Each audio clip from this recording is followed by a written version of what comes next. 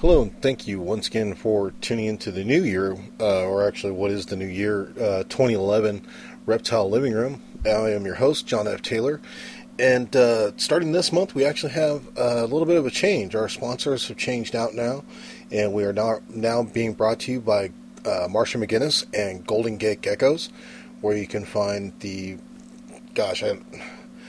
pretty much the most beautiful, healthy leopard geckos, Australian smooth and rough knobtail geckos, Australian thick-tailed geckos, African fat tails, as well as banded geckos of the Coleonyx species. And not just because they're our sponsor for the next few months, but because I know the quality of the geckos. We've seen them firsthand and up close and personal, and we know how Marcia and her crew handle the geckos.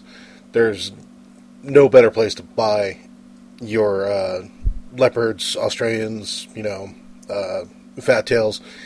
Basically, any gecko that Marcia sells, you're getting a pet, an investment that's been given love, care, just really, really awesome people.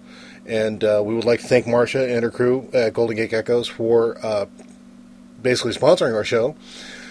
So, once again, that's Golden Gate Geckos. You can find them at goldengategeckos.com. That's they're right there in the Bay Area. So, please feel free to check them out. Let them know that you heard about them from us. And this week's episode is with Julie Bergman of Gecko Ranch, which is another obvious gecko producer.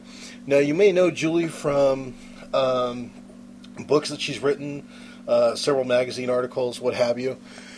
This episode is going to focus more on the Phelsuma species that Julie's been working with. That's what we know her for, is the Phelsuma species. Really awesome breeder, really intuitive breeder, knows a lot about the day geckos. And for those who are unfamiliar with the day geckos, think the Geico insurance commercials. That's basically Phelsuma grandis, or the giant day gecko. But, next week we are looking at talking with Andrew Wyatt from USARK, which is the United States Amphibian and Reptile Keepers Association. So please do tune in for that. We're going to find out how Andrew and the whole USARK got started, that kind of thing. So looking forward to that. And you're going to notice a little bit of a change in the format this week, and in the upcoming episodes as well. About halfway through, we are going to do the whole, chime in with the sponsor thing. Hopefully that doesn't stop you from listening. I don't see why it should, but so that's what we're doing. And without further ado, here's Julie Bergman, really funny lady, really nice to talk to on the phone, talking about, the day geckos, and looking forward to talking to her again in the future. Stay tuned. So tonight we're on the phone with Julie Bergman from Gecko Ranch. I guess basically the first place to start with, Julie, how did you get involved with geckos in the first place? Or reptiles, actually. Well, it started when I was little, and I was always chasing lizards around. And I just had a special fascination for them, because to me, they looked like little dinosaurs. Okay. And that was like the ultimate, and it still is. Yep. I'm 48 now. So this started, probably when I could walk. Okay. So, I kept the native blue bellies, Scaloporus. Okay. And I grew up in California all my life, and I spent many summers in Colorado growing up. Oh, wow. In Durango, and they had Scaloporus there, and they also had horn lizards. Right. And so I learned that those aren't good captives. Yeah. But, and then that reminds me of, I used to go to the LA Fair. A lot of Californians in Southern California went to the LA County Fair. Mm-hmm. And as I was growing up, they sold animals. They had little red string that attached the poor little thing by safety pin to you. Yep. Which is like, I look back on that and go, that is just horrible. Disgusting. I mean, if I didn't know, I was a kid. Yeah, exactly. So, but I had one that, when I was little, I had one until I was about 3.5 years old, so my cat accidentally got it. Uh-oh. But animals are Anolis carolinensis, the American chameleon. They're awesome little pets. Yeah, very so definitely. I enjoy them with little independent eyes and stuff. And I got my microscope. I looked at their skin, and that was a real trip. if you have a microscope, look at your reptiles underneath it. Is the animal, they have the ability to, change shade. Right. Bright to dark. And their scales are like little jujubes. Oh, wow. It was a real trip to look under the microscope and see that. No kidding. That would be cool. Now I want to go get one and look at it. Yeah, totally. So what was the first reptiles that you started keeping, or breeding, I should say? Well, breeding didn't occur till way later. Right. And so the first successful pairing there, I think, was, well, I can't remember if it was the leopard geckos or the Phelsuma that I did first. I think it might have been the Phelsuma. Oh, wow. Okay. I did first. Because I kept leopard geckos, but I just had females, and I had two sibling females for a while. Then I got as hatchlings, and then I got a kind of like mentally challenged male.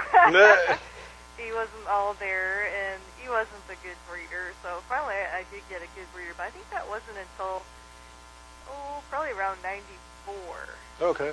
But in '93, I found my first Grandis, and I had been keeping, leopards and Rankin's dragons for many years, like Rankin since the '80s. Oh, really? And I had pretty much singles because different bloods was hard to find. And, right. But they're, I've never had the big beardies. Oh, okay. I've always had Rankins with their fist size, and they're right. really awesome little dudes, and very highly sought after. Yes. Little guys, and so I'm still working with them, and but the Grandis really got me going. As I was in a hardware store that had a pet section in Davis, and I saw these. They had a Grandis there, and it was a bright green with big red spots, wild caught female. Okay. And I thought, wow, this is like the most amazing thing I've ever seen. Yeah, no kidding. So, of course, I had to get it, and then I had her for probably 6 months, and I go, well, I have to get a male. So I went back to the same place, and I got a very beautiful male.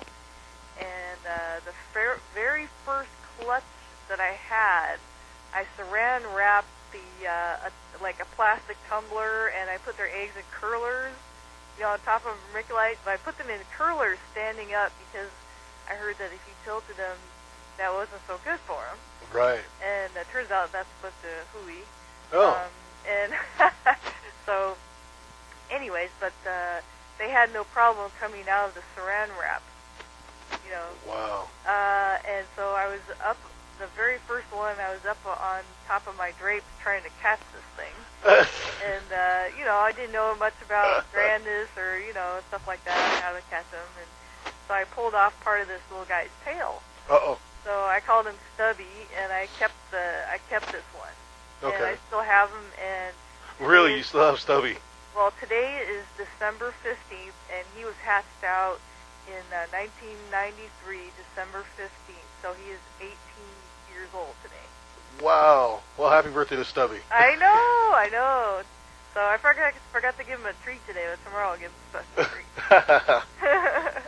treat. Very cool.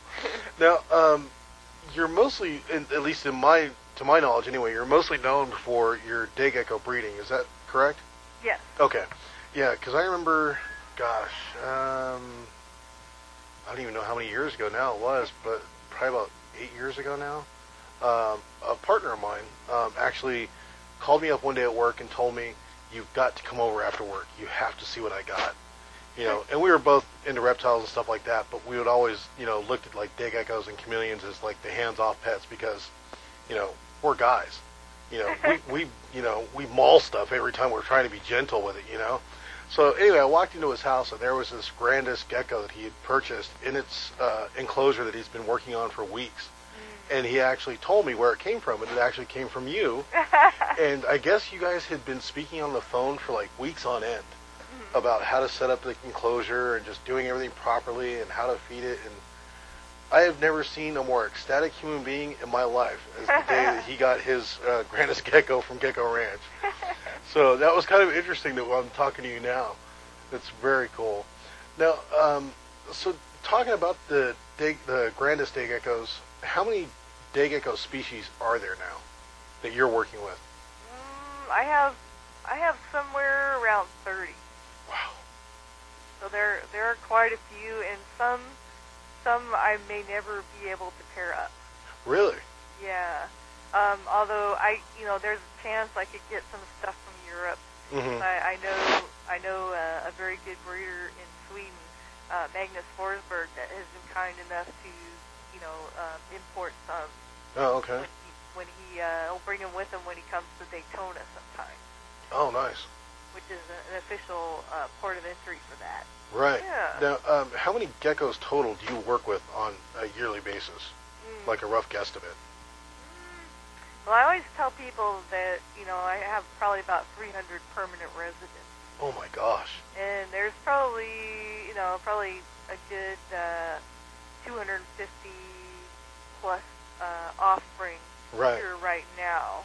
Wow. And I think the economy has really slowed that down. So I'm like up to the rafters. Oh, I bet. With geckos right now. Oh, wow. And I have a 1,000 square foot building dedicated to them. Oh my gosh. So when did you first unlock the secret to breeding day geckos on a regular basis? Well, it's the same secret for any gecko.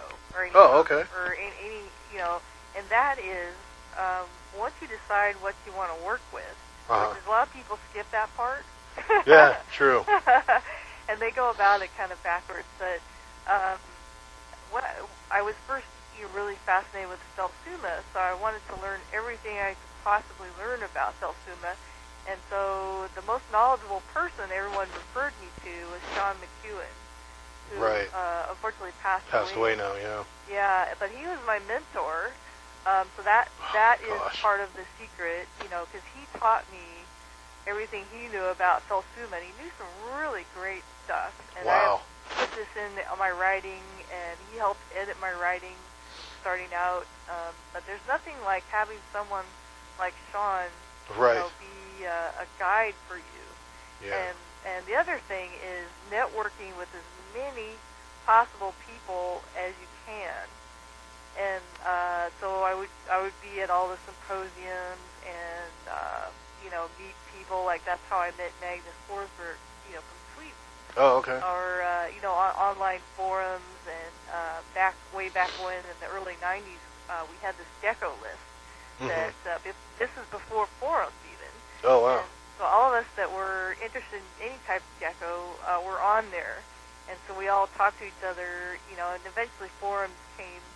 That were sort of specific, about certain types of animals, and so people kind of have split off, and that's not an active thing anymore. But that is really how it started. And the other thing is publications, and I really think people are missing the boat on that, because they're on the internet, but they have to realize that what's on the internet is not, unless it's written by someone who writes, and someone who is familiar on, how they should reference things. Right. It's not edited, so people just don't have any idea. If you buy a book, like if you buy my book, Geckos, it was edited by 8 people. Right. And it was a herpetologist. It was a person who does art books. It was, it's all these people from different perspectives. Exactly.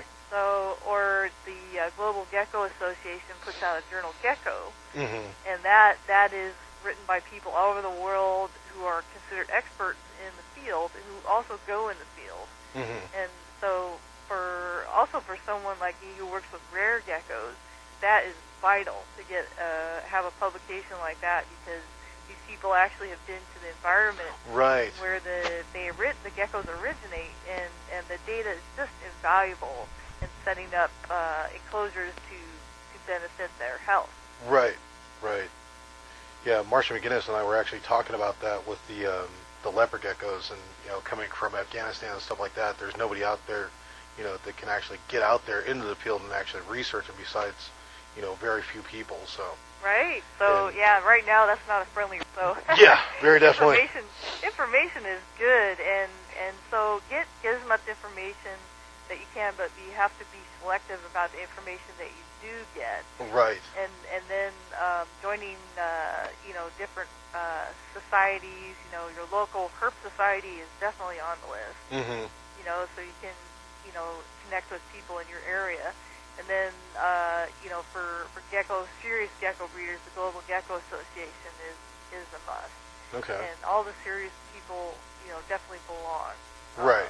And I'm the president, so I have to mention that. That, of course. I'm a lifetime member. I joined up when it started about 8 years ago because I realized the importance of it. Sure. So things like that, and then knowing which forums to be on. Some are more focused on the different animals, and forums are nice because you can post up pictures. Yeah. And get immediate response. In the better forums, they're edited by the senior members and the admins. Mm-hmm. To filter out misinformation. Oh, okay. Very nice. Now, talking about your book, and by the way, I'm very jealous that Sean McCowan was your mentor. I have to say that. Because my first article that I ever wrote on Tegus actually appeared in an issue with Sean McEwen article. And I went running home, running over to my mom's house to show her, that, Mom, look, do you realize this is Sean McEwen? Do you realize who this is? I'm on the next page. Oh, my God. So the fact that you even met and spoke with Sean McEwen, I'm very jealous about that. But anyway, regarding your book, that was published by TFH, correct? Not that book. I co-wrote a book that was a TFH book called Leopard Geckos, and it was also a book on other species that were and other leopard geckos. So okay. I didn't write about leopards in that book, but I wrote about fat tails and cat geckos and mm-hmm. Some really interesting eulephrids. Oh, okay. But the geckos is published by Advanced Vivarium Systems.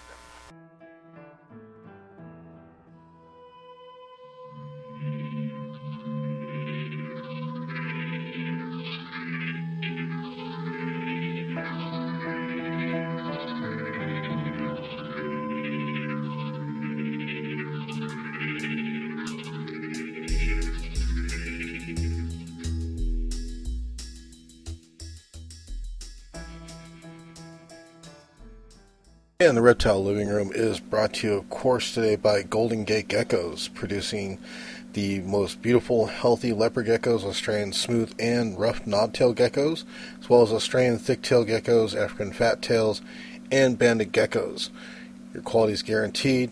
These are personal friends of ours as well as our sponsors, and really recommend you check these folks out. Once again, it's goldengategeckos.com.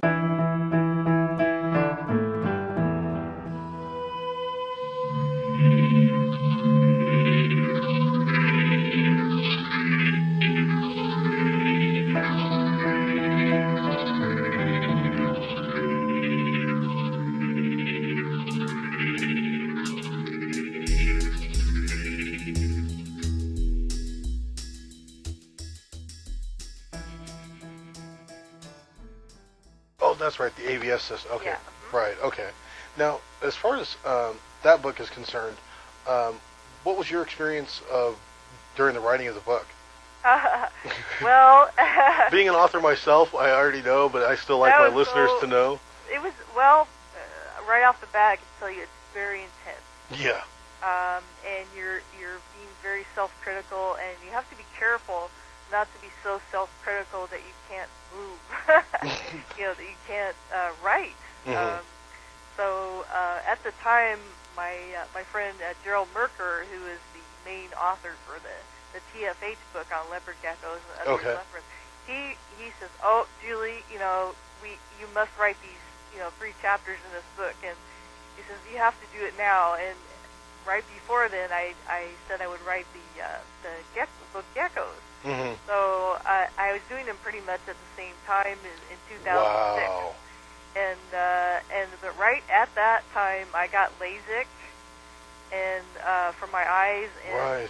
It takes a number of months for your eyes to heal up. Yeah. And so focusing and refocusing, it was Wow. It was entertaining. It was entertaining. But at the same time, I'm a writer by nature, and just have a kind of a natural love and knack for it. Mm-hmm. And so there's like a little adrenaline rush when I'm writing. Oh, definitely. That is very cool. Now, as far as the gecko breeding industry is concerned and things of that nature, does this reptile litigation, any of it, does it affect you personally as far as the industry regulations that they're trying to propose in Congress and all that? Well, not directly, but indirectly. Okay. And because in the way that it infringes on our rights and Mm-hmm. how things can, trickle down to the different breeders. Okay. And different pet owners. And so if one thing is, the whole, what do you call it, hysteria. Right. Is sort of based on politicians wanting to look good by sacrificing a lamb. Mm-hmm. And, the reptiles are an easy lamb. Right. To sacrifice. But however, I think they underestimate our community because we are banding together and we are getting the message out that if one species or group of species is allowed to be unjustly terminated as a right to keep in the United States, then it's fair game, and they're assaulting us. It is coming at us from right and left. Right now, it's the amphibian ban. Right. It's the python ban. It was this. It was that. And so people are getting carried away, and politicians are wanting to do an easy slam dunk sort of thing. The constituents will like me. But you know what? The politicians understand the power of people saying one thing, and in this case, the reptile community is banding together, and we're saying no. Right. And we're writing, and we're going through USARC and PJAC, and we're banding together, and that's the most effective thing that we can do. Okay. Very nice. That was actually going to be my next question. What can we do about it? We have to get involved, and it's not that hard. It's very, especially the USARC, USARC.org. Get on there. In fact, you have until tomorrow night at midnight to comment on the amphibian ban. Right. So please, people, get on there. And please comment. It's super easy. USARC has a prepared statement. They encourage you to make it personal, and feel free to write your own statement. But get on there. Yeah, definitely. Now, what are some of the major changes that you've seen personally in the industry since you got started breeding and becoming a prominent figure in the industry? Well, I would say there are many more of us now than there used to be. Oh, okay. Which is a good thing and it's a bad thing. Right. Right. I'm really excited that people want to breed and stuff like that, but I think you can do that without breeding. You can enjoy reptiles and amphibians without breeding. Mm-hmm. And I think more people really should consider keeping single specimens or some groups of females, or right. just to enjoy. Because right now there's a glut, and the market is having to do some unpleasant settling right now. Right. And with the economy and the glut, it's just a bad combination. And a lot of bad stuff is going on, like people are having to practically give some animals away, and that's not how it should be. Right. So even with, I focus mostly on retail. I don't do hardly any wholesaling. Oh, really? Okay. If I do, it's just to certain people, and I deal with institutions like the California Academy of Sciences and different zoos across the nation, and they, I know they're not going to abuse things. Right. I like to be in control. That's why I don't do a lot of wholesaling, because okay. I like to control where the animals go and know that they're in good hands. Right. So yeah, that's kind of that logic. Okay. Now, in your opinion, what's the hardest part about being successful in this industry? Well, I would say that you have to show people that you have the right stuff.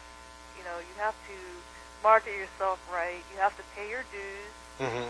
and you have to connect with people. And one of the things you have to make them aware of is a lot of reptiles, since we've got good supplements and foods, and husbandry knowledge is getting better all the time. Mm-hmm. So the lives of these animals are getting longer. So we need to impress upon people that these aren't disposable pets. This is a long-term pet, and you need to be prepared to take this gecko to college if you're a kid. Yeah, exactly. I mean, Stubby's 18 now, so, Right? So he's going to college, yeah. Exactly.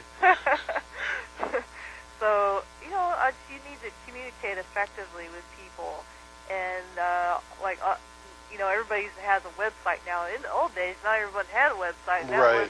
The only time you'd see people is you would go to the shows. Go to the shows, yeah. And stuff like that. The shows are still good, and that's a good way to, connect with people on a more personal level. But your website must do that for you.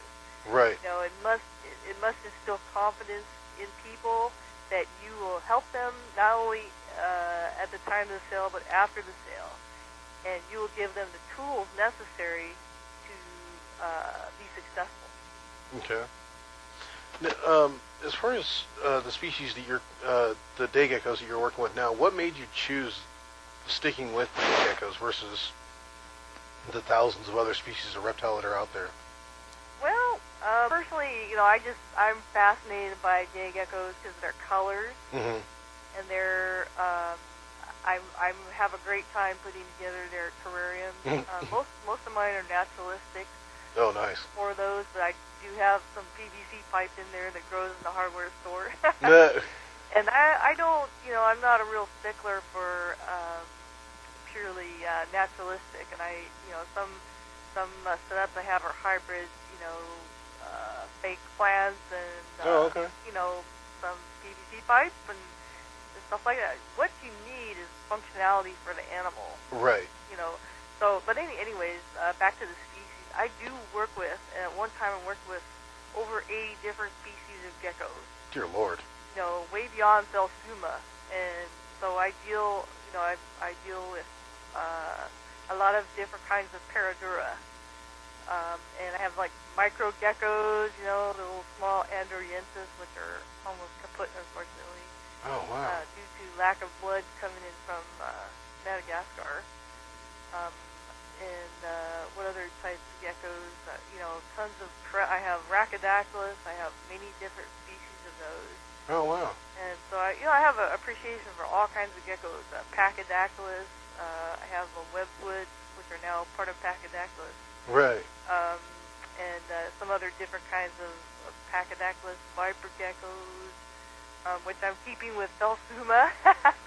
Really? Yeah, and it's working fantastic. Working fantastic.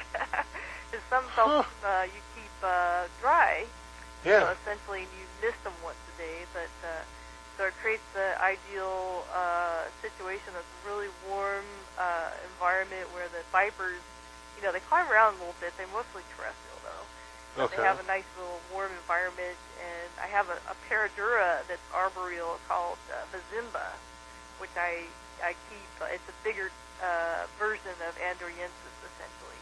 Okay. And those I'm starting to keep with Clemeri. Really? My favorite Phelsuma. Huh. So yeah, there's all kinds of little geckos that I work with, and then I work with Leachianus and a lot of different. I work with a lot of different euplepharid too, like different types of Coleonyx. I've been. Wait a minute. So you're working with Coleonyx as well? Oh yeah, lots of different kinds. Oh my gosh. You and Marcia, because when I saw Marcia at the show that we met at, she had something on. I think it was on her business card, or somehow we got talking about Coleonyx, and I was like, wait a minute, that's like the desert banded gecko, right? That's the one you're talking about. And she's like, yeah. And I'm like, I've never heard of anybody working with that. I thought it was just one of those ones that was out in the desert. So you work with them as well? Well, I've got some, some United States ones, and I've got south of the border ones too. Wow. Where I've got the Mitratus and the Elegant from Belize. Ooh. And those are really rare, but I really enjoy them all. I enjoy right. the Brevis from Texas, which are, legally collected. There are some in Texas you can't collect. Uh-huh. But I have Arizona variegated Bogardais. So I have all these different kinds. Wow. It's a lot of fun, and they're just really cute and personable. Oh, very definitely. They don't need a big terrarium, and they're easy to breed, keep happy, and they're pretty long lived. Like I have a breed that passed out in 2001, and he's doing great. That's a really small guy. Yeah. And he's it's 2010, it's almost 2011. He's 10 years old, and he looks great. That's amazing. Now, being the show's pretty much about living in an apartment with reptiles. Yeah. What species of gecko, other than like the leopard and the African fat tail, the kind of, I don't want to say common stuff, but more of the, I don't really know how to say it, more of the rare species like day geckos. Right. As far as that's concerned, what are some of the other species that you would recommend? Because myself, like I was telling you earlier, I consider day geckos to be like kind of almost an advanced species, because it's not something you can just like, it's not like a leopard gecko. You can just reach in and pick them up, throw them on your shoulder, and just walk around. They're kind of a little bit more delicate than that. Well, I will gently disagree with you here, because I think they're Please do. a great second gecko. I think after you've had leopard gecko or crested gecko, Oh, okay. or a fat tail, some, hokey, easy to pick up guys. Right. At a certain point, you realize that picking them up is not all, all the fun, and watching them is the fun. Ah, okay. Like fish. Like I tell Right. people, I can't find a day gecko because I can't pick it up. I'm like, well, do you have fish or have fish? Oh, yeah. Did you pick them up? You can't pet a fish. There you go. Okay. So they're colorful, Right. The clemeri you actually can pick up, if you're a gentle type person. Okay. They will sit and walk on your fingers. Oh, wow. Which is, they're unbelievably looking, incredible colors. They're just amazing little guys. Mm-hmm. And some people have tamed the standing eye and the grandis to sit on them. Like I have a grandis that used to belong to somebody. He's an old lizard, by the way. I've had him for probably 6 years, and I don't know how long his previous owner had him. At least that long. Wow. And he used to carry this guy, his name's Greedy, around in his pocket. And he was okay with that, just the standing eye. No, you can hand feed them and stuff like that, but you catch them with nets. Mm-hmm. It's easy. You have to have bird nets around and small, maybe fish nets with a good pocket. But Okay. for bigger felsoon, you have bird nets. But they're very sturdy, like a grandis or a clemeri or a gold dust. These are all very sturdy, easy as leopard geckos, easy as crested. Oh, wow. And, I would tell all the crested people, Rhacodactylus people, I go, you need to get day geckos, because during the day you got no one to watch, because all the Rhacodactylus are asleep. Right. So if you want somebody to watch all day, you can watch the day geckos and feed them the same food that you feed the cresteds and the leafies and all Right. that. So it's a no-brainer. Wow. Very true. All right. Now, as far as take us through a day in the life of Julie Bergman at Gecko Ranch, if you could. Well, sure. So, I have cats, so I'm.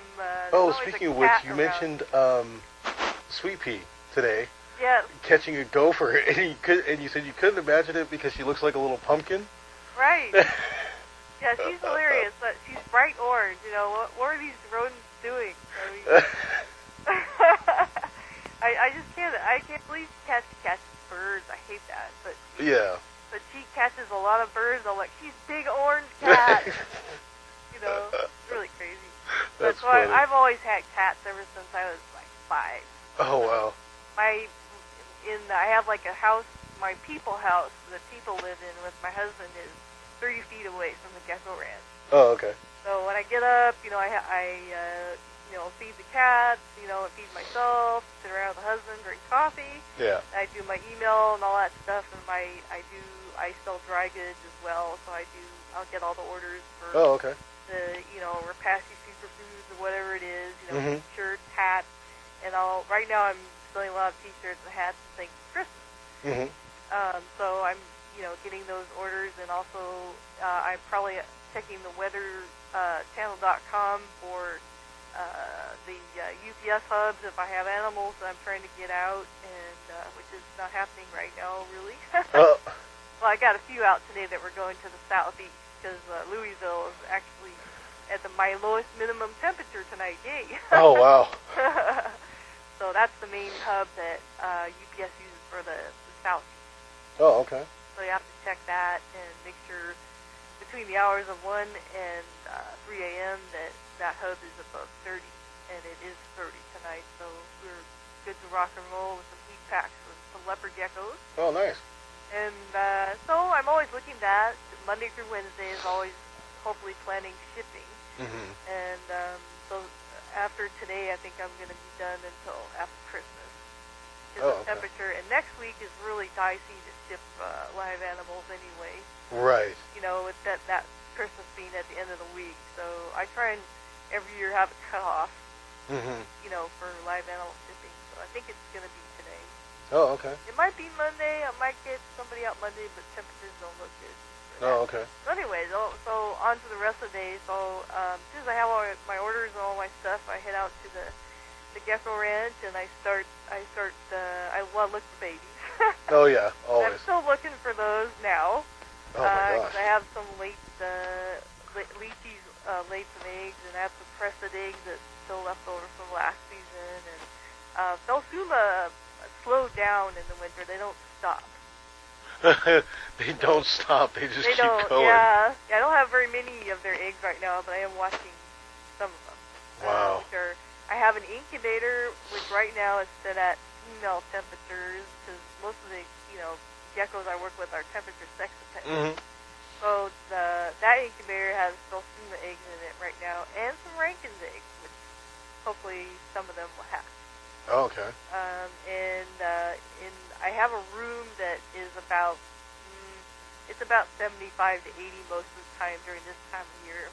So I have the leafy eggs and crested eggs in there right now.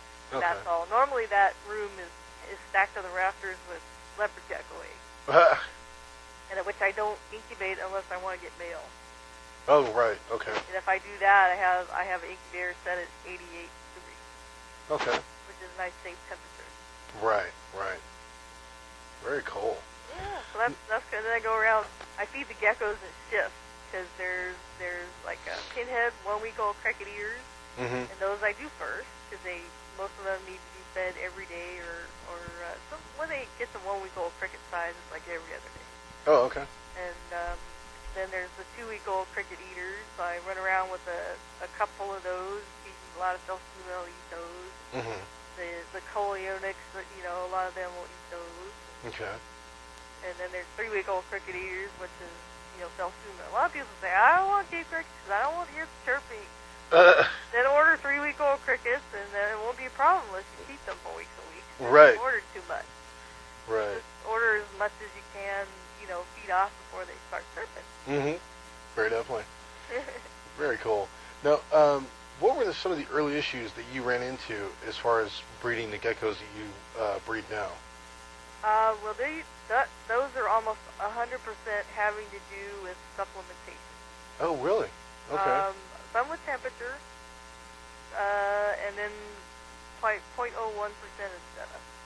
Oh, okay. But supplementation is a huge thing, and there's certain species that need more D3 so they can process the calcium. Mm-hmm. And like the standing eye, Phelsuma, they have the most heaviest calcified eggs. Oh, okay. They have to have a special supplement to Alan Rapace eggs. Oh. So more than he has like a standard generic, this is what everybody gets. Right. Very good.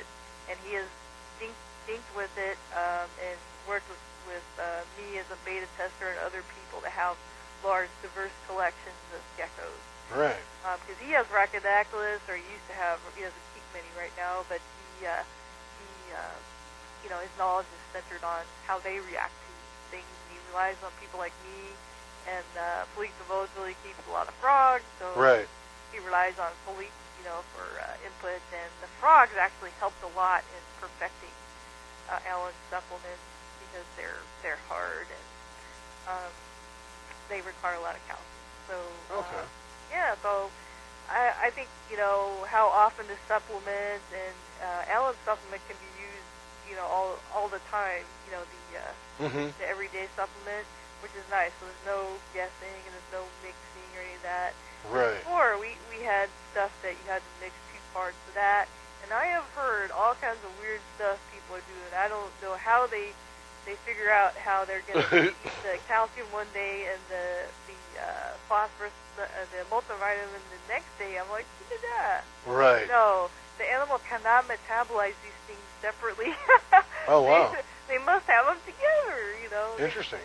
So if you're going to use a Rupcal and Herpivite, follow I have posted up the page of Rupcal and Herpivite and how they recommend you use that to more people on more forums than I can count.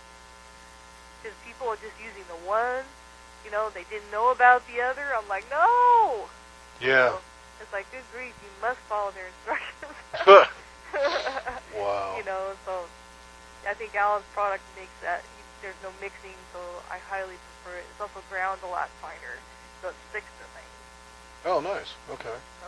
So yeah, supplementation, you must know how to do it. And then you're feeding your food and gut loading and all that stuff. That's a big thing. So knowing how that also goes to how often does your gecko need to eat, because a lot of people don't know that, and they also feed it the wrong size of cricket. If it's a cricket eater, that's the most common mistake. They'll feed them a cricket that is way smaller than the size of their head. Right. So you want the cricket to be 90 to 95% of their head size. Because if you, people have a leopard gecko hatch, and they go, oh, the leopard gecko hatchling died, and they wouldn't eat the pinheads. Can't feed the pinheads. Right. The pinheads are bothering the gecko, 'cause Yeah. it's huge, So, Jeez. that's I think that's a really important thing to know. Okay. Very true. You gotta have that in your toolbox. What the food is, how often to feed it, Right. the temperature, Appropriate size. Yeah, and also people don't understand hiding places for geckos, because that's you have to have a couple of different ones at minimum, especially for terrestrial guys, because they need to either, if they want to be with the other geckos, they need a big hide so they can get in there with the other ones. They all kind of clump together. Right. And that conserves heat. So it's a smart thing. I don't think they're all being lovey-dovey. I think they're all, just trying to stay warm. Yeah, exactly. And then if one wants to be by itself because it doesn't, get along with the other ones, there's a rivalry going on there. They need separate places. And they also need places where they can't be seen. And I hate these half logs that you go to the pet shop and you see these half logs in there. Yep. That's okay to have in addition for display. There's display opportunities you provide the geckos. That's a display opportunity for them under a basking lamp maybe, or Right. they can crawl in at night and they can look around, feel big, because they're up high. But it's not. I go, how would you like it if somebody took your house away and gave you a tent that was open on 3 sides or 2 sides? Right. And Right. said, this is your bedroom. Yeah. No kidding. This is where you live now. Do you like it? No, of course not. So it's paradoxical how it works, because the more hiding places that you give them, the better hiding places, the more you're going to see them, because they feel secure. Interesting. Well, I learned this from doing native herping, out looking at, and I knew where to find the geckos and stuff, because not only when looking at their poop, but find them, but you go near a hiding place during the day, they're not usually out because it's too hot, but they're next to their hiding place. So they have an escape route, but that's where they'll be, and they're going to have this nearby, so they're out, but they have this safety, net for themselves. So you just need to duplicate that, in the wild, because people complain, oh, I don't see leopard geckos, I never see them. I go, well, it's because they don't have the appropriate hiding place. Interesting. Very nice.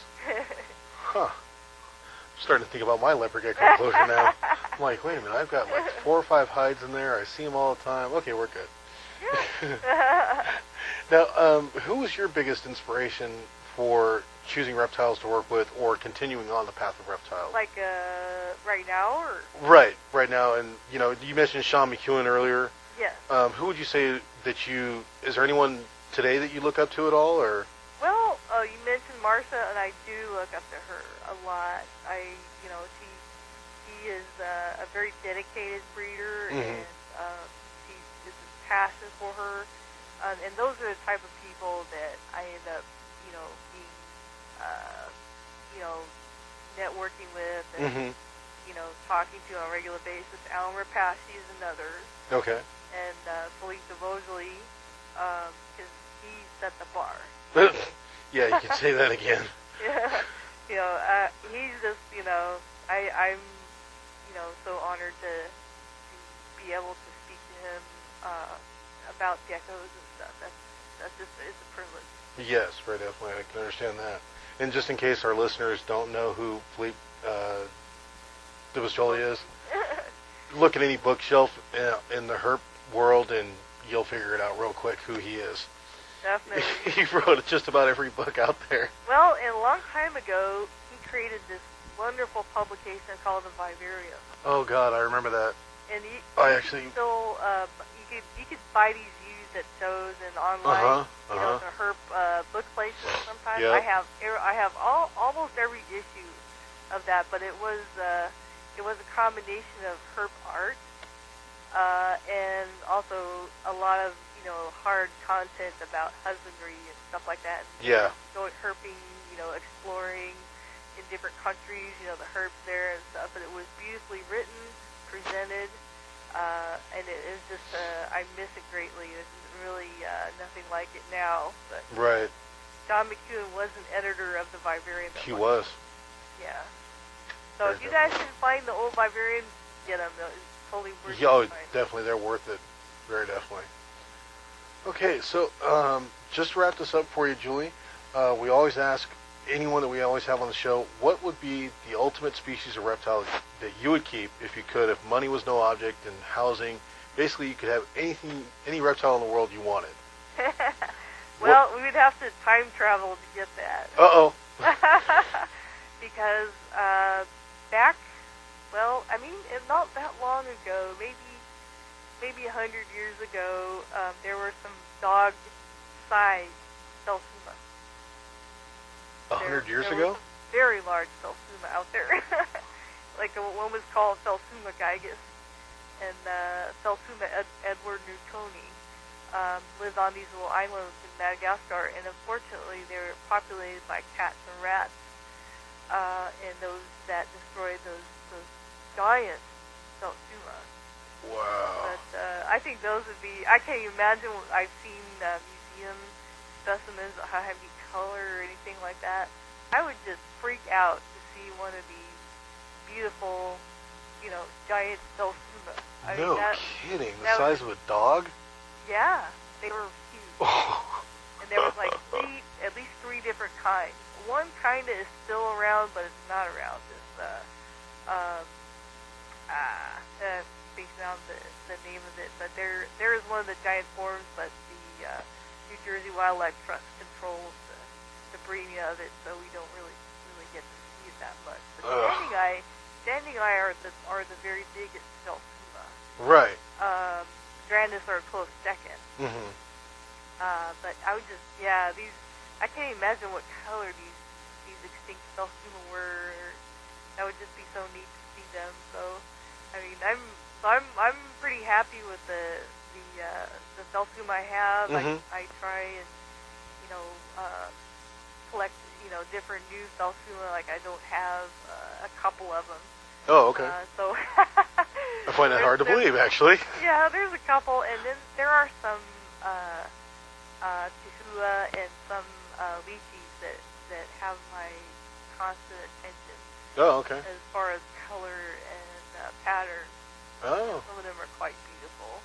So, but I'm fortunate. I have a Pine Island Chihuahua and a Grand Terre lychee, so I'm pretty spoiled. Wow. No kidding. Well, let's see. Now, your website, Julie, just for the listeners so they can go check it out and buy a bunch of geckos from you, is geckoranch.com. Correct. Okay. And now, do you do an open house every year? I do. I do it twice a year. Oh, twice a year. I just had my winter one. Okay. And the next one's coming up in March. In March. Okay. And, of course, all the details are on your website. Yes. For the open houses. And when's the next show that you're going to be at?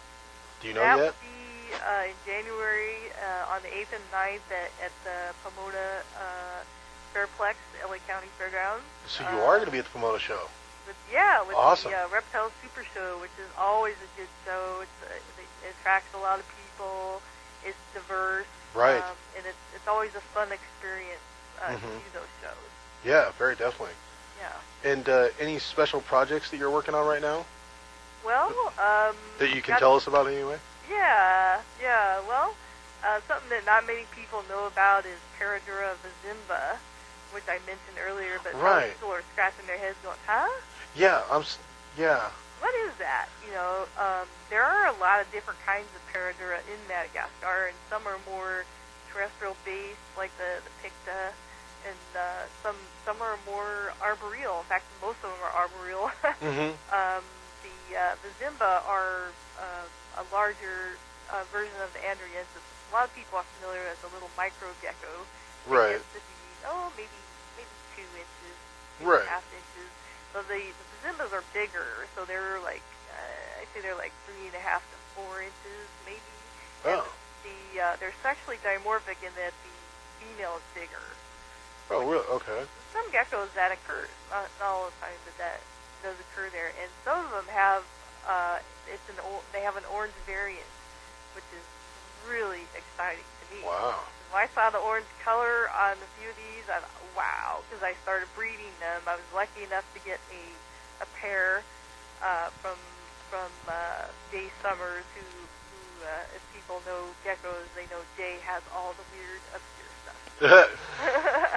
And so Jay, at the last Super Show, a year ago Super Show, Jay came and found me and says, I have something for you. So he knew I would be a good person, to entrust these to. So they're kind of a special species, and I want to sell them to anybody. Yeah. But they're very easy to care for, and right now I'm starting to keep them with Samurai, so wow.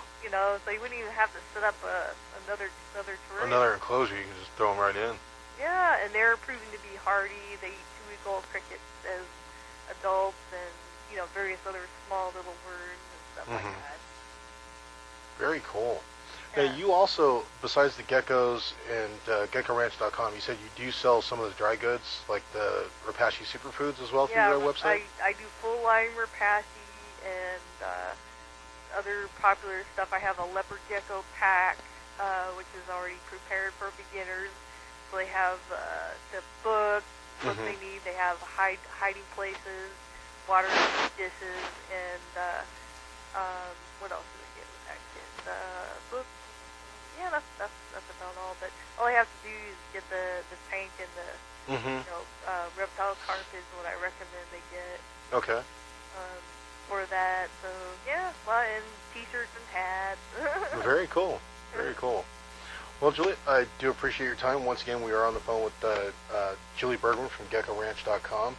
And if you do get a chance, head out to the Pomona show this year, or next year, sorry, 2011 show. Check her out.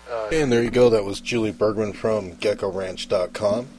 And once again, we are brought to you this month by Golden Gate Geckos for the finest leopard, Australian smooth and rough knobtail geckos, as well as Australian thick-tailed geckos, African fat-tails, and banded geckos.